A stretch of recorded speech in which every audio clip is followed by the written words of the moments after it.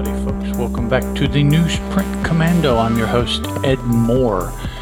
This is looking to be probably the final, shall we call it, chapter of the show for this year. I'm going to be looking at the first 5 issues of The Adventurers, Volume 1, as they came out from Adventure Comics starting in 1986, it says here. So if you want to get in touch with me on Twitter, you can tweet me at Teal Productions, that's T-E-A-L, or NewsP Commando, the official Twitter for the show.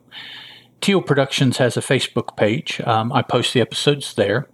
I am IndieMan at gmail.com. Indie is I-N-D-I-E. That's the email address for the show. comicbooknoise.com/TNC, Tango November Charlie, is the website. And justanotherfanboy.freeforums.net is a forum for the show as well. Now, this is written for us by Scott Bunke, artist Peter Sue, and letterer Ron Kasman. I apologize if I messed up any of those. If anyone out there is wiser than I am, please let me know, and I'll make that correction next time. Now, one of the things that appealed to me, well, a couple of things that appealed to me about The Adventurers is it's in black and white. At least this initial volume is. I believe all 3 volumes are, but I don't remember. This first volume goes for like somewhere between 25 and 30 issues, so it's a pretty long one.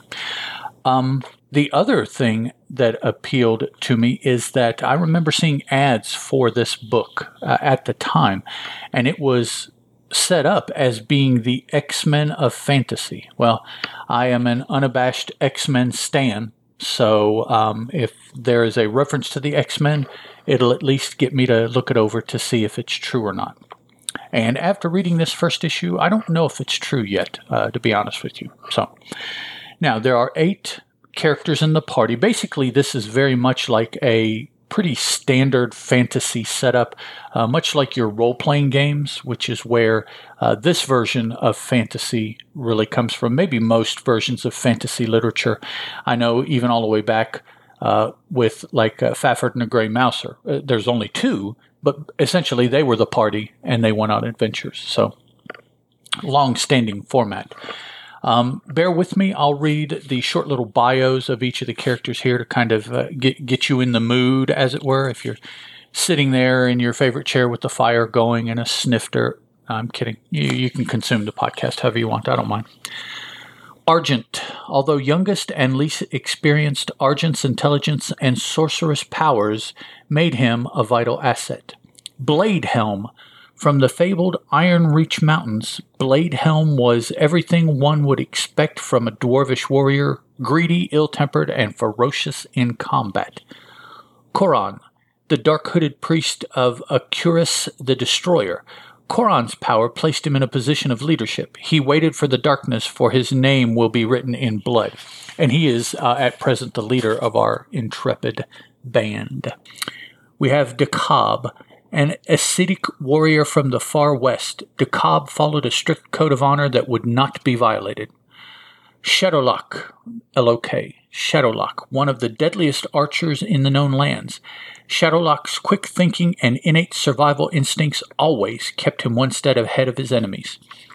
Sultar, perhaps the most powerful member of the group. Sultar, a mage of fire, was not one to take risks. He is probably the coward so far of the group, the most fearful in virtually any situation, it seems. Nightwind, the only female of the party, she belonged to the Amitakun, a society that had trained her in the secret arts of ninja, and she is dressed all in black except for exposed eyes in a ninja outfit, whatever it's called. I'm not necessarily familiar with the official words. And finally, Tikian, a seasoned mercenary on his last quest. Or not Tikian, Tyrian. I'm sorry, T-I-R-I-A-N. Tyrian was courageous, resourceful, and loyal. And is the optimal word here by the end of the issue. So we have that little, and at the beginning there's 2 paragraphs of many words. The whole first page of the book is text, only with headshots. So there's a large setup of the story up to this point. Why they were hired, whom they were hired by, what they were hired to do is all given to us via text.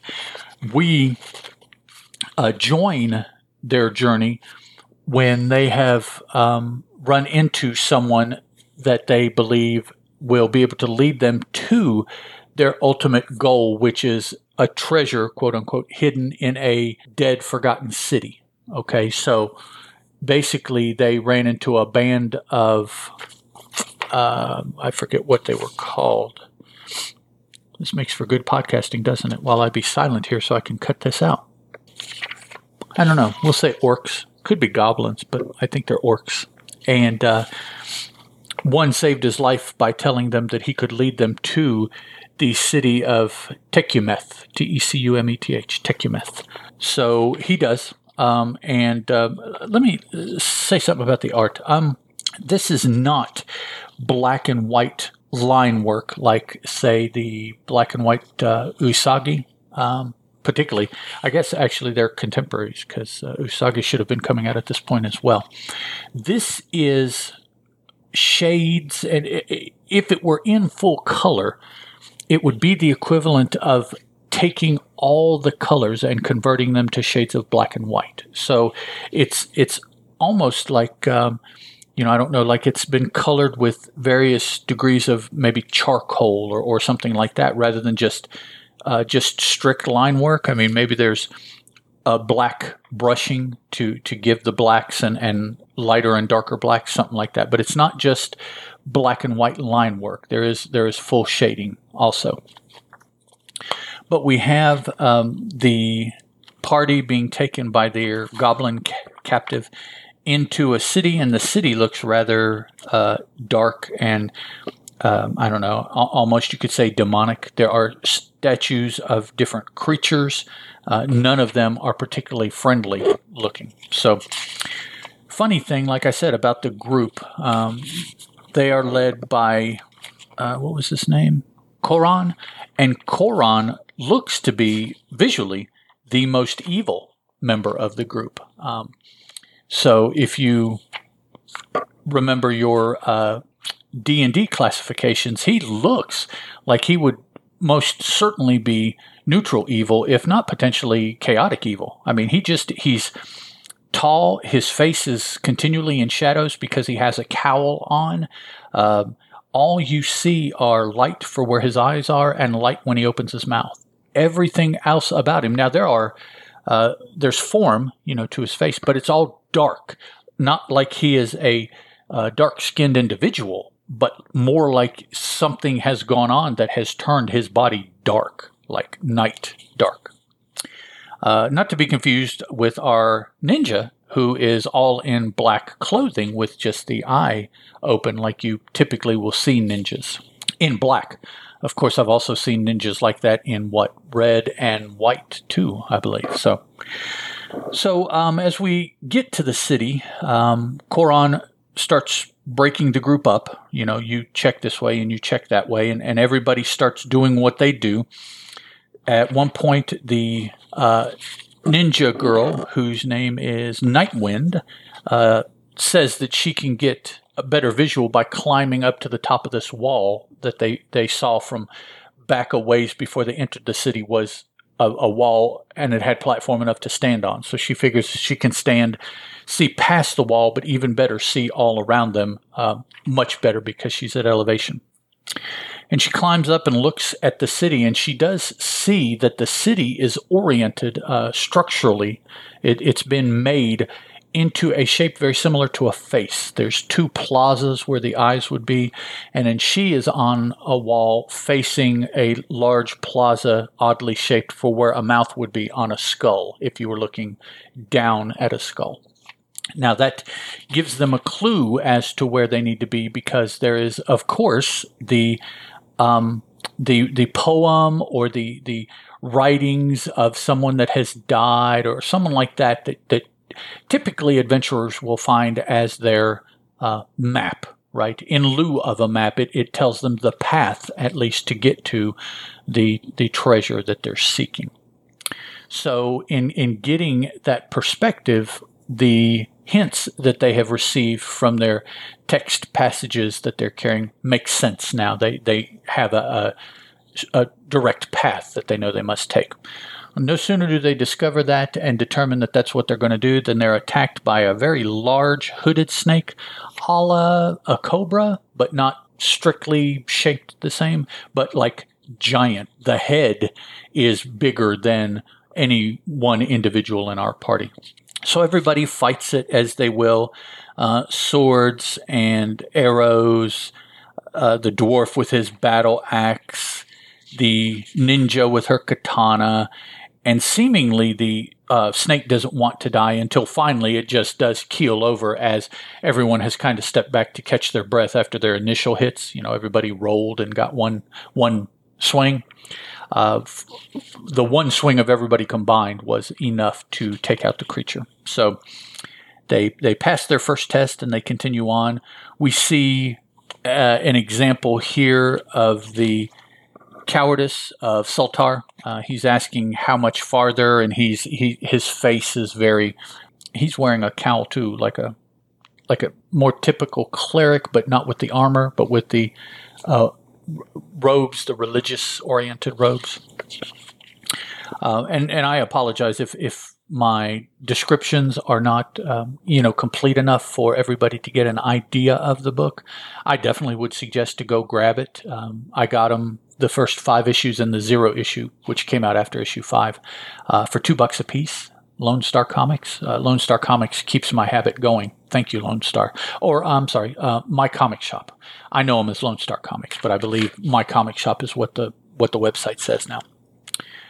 But yeah, if I'm trying to describe what I'm seeing, but it's a full panel of artwork in every panel, so it's kind of hard to describe everything without just droning on. Oh, it had trees and clouds. I don't want to do that, but it's. I was expecting, I think, something more along the lines of line drawing, like I say, Usagi, but this is full fleshed out pictures, more like almost like your horror magazines used to be from Warren, Creepy and Eerie and Vampirella. Full pictures, just everything is in black and white and shades. So that's what this is. Although it's not as dark, the blacks aren't as heavy as the blacks seem to have been in those old Warren magazines. So they're proceeding on through the city. They get to, again, of course, a pit that they must descend into catacombs, because the ultimate resting spot for the treasure that they're looking for, which is going to turn out to be a magical key, which, being magical, does that mean it's going to be a key as we know it, or something magical that will act as a key that the king that they're working for in a city, back yonder where they started, is searching for to, of course, I don't know, access treasure for himself, or to give himself something that will allow him to continue to rule over his people, or, oddly enough, they trust the king for having this magical item, despite knowing, necessarily exactly what he's going to do with it. But they're progressing, and along the way, they are seen by another orc who goes to tell the master, Delgar, that there is new, fresh meat. So apparently the city isn't as abandoned as it looked, nor as the adventurers had hoped. So they're proceeding on into the catacombs when suddenly Koron indicates that he has a gem that was given to him by Taurus, T-A-R-U-S, Taurus, the king who beseeched, set them off on this journey.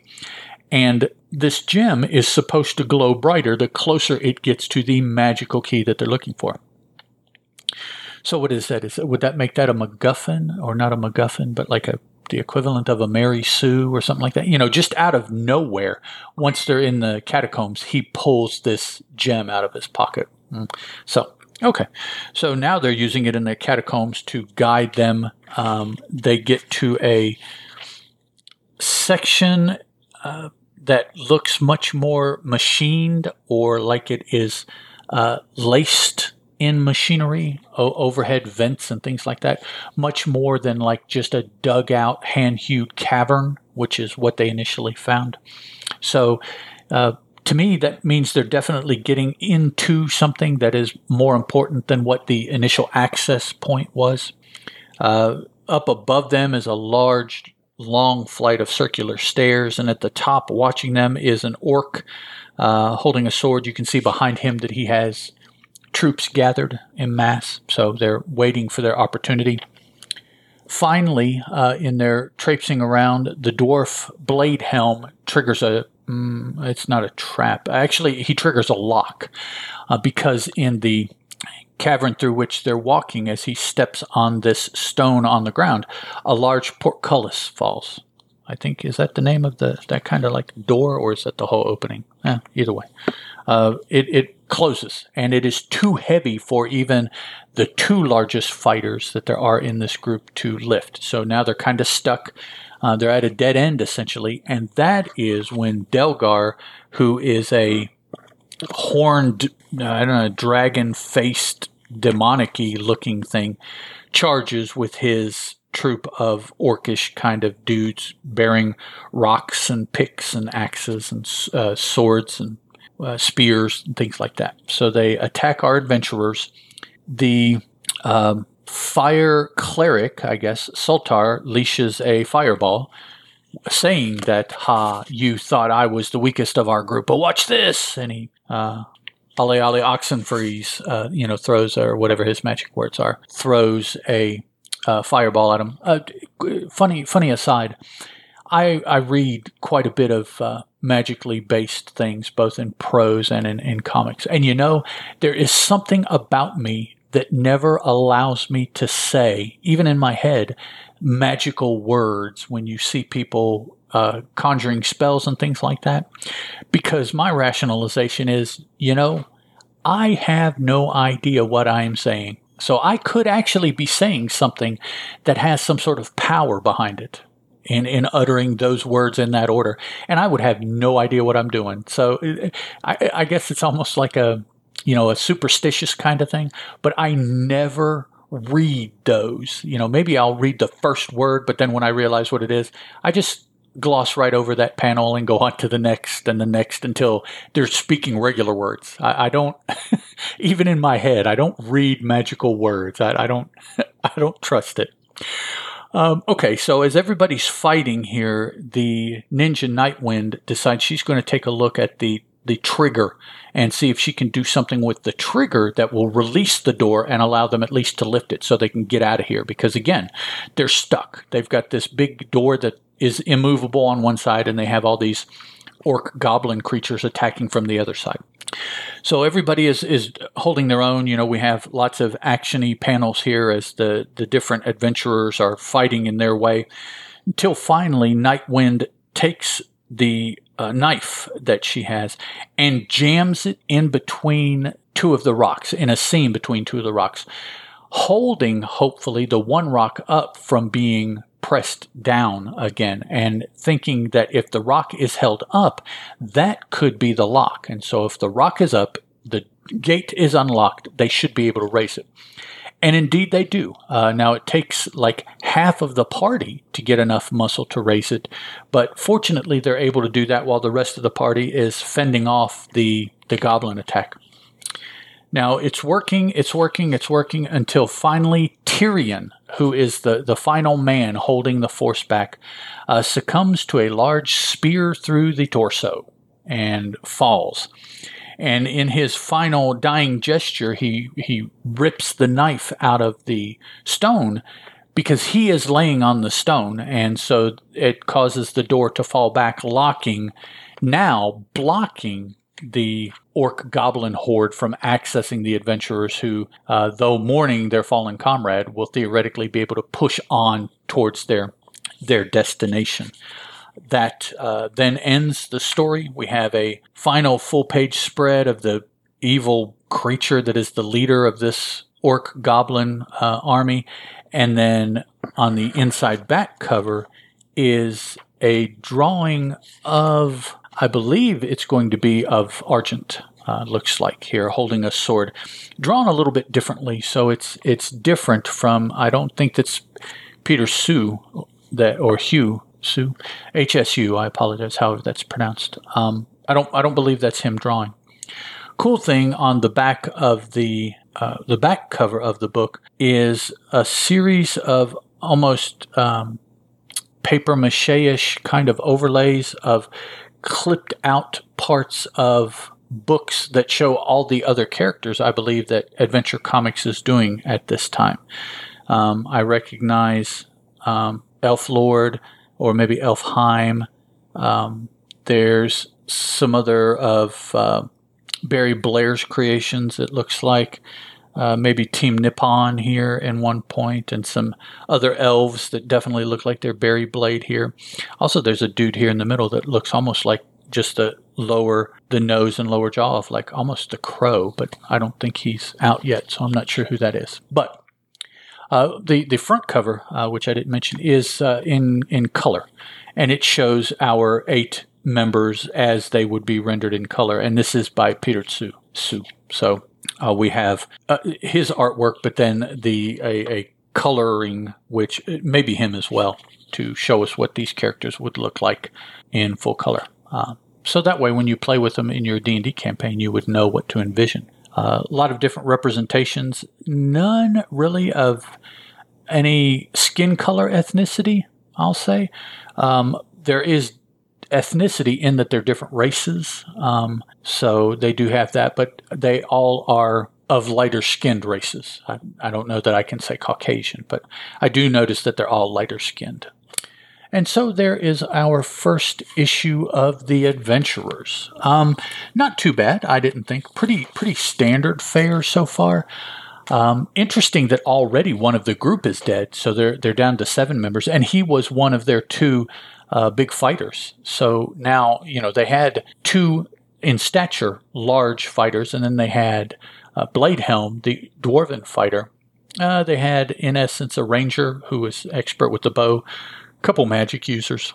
I don't think they really had anybody identified. Well, the ninja Nightwind, she might identify as a thief. So a lot of the standard role-playing characters as well there. So that was kind of cool. I'm in the middle right now of going back through and reading some Forgotten Realms and Dragonlance novels, part of a read-along with a couple podcasts that I'm following. And so it's fun to get back into the fantasy, high fantasy kind of media. That is really, other than Isaac Asimov, what I cut my really jump into it teeth into when I was in junior high and high school. Forgotten Realms, Dragonlance, Sword of Shannara, Lord Fowl's Bane, Thomas Covenant Chronicles. I think those were the main ones at the time. And then, like I said, Isaac Asimov, that was, as per my dad, he was a big science fiction fan. So the first book to read that he ever bought me was the Foundation trilogy. So I kind of cut my teeth on that, but quickly moved over. Oh, that was when I first read Lord of the Rings as well. I quickly moved over to fantasy. Lord of the Rings first, and then a couple of my friends in high school were into that also, and they pointed me to those other titles that I mentioned. So at some point, quickly after high school, I got into superhero comic books, and so for years and years since then, 30-some years, that has been the bulk of my reading in any format, or a lot of my TV watching. So it's all superhero stuff. It's fun to get back into this fantasy, high fantasy kind of world, and put those trappings back on and recognize things and help recall other things. Currently, as I record this, I'm really enjoying Lord of the Rings, Rings of Power, the TV series on Amazon. Very meme-ish, very tropey, very, but it's all fun and familiar and enjoyable to me. So I really like those kind of concepts. So that's it for this 21st episode.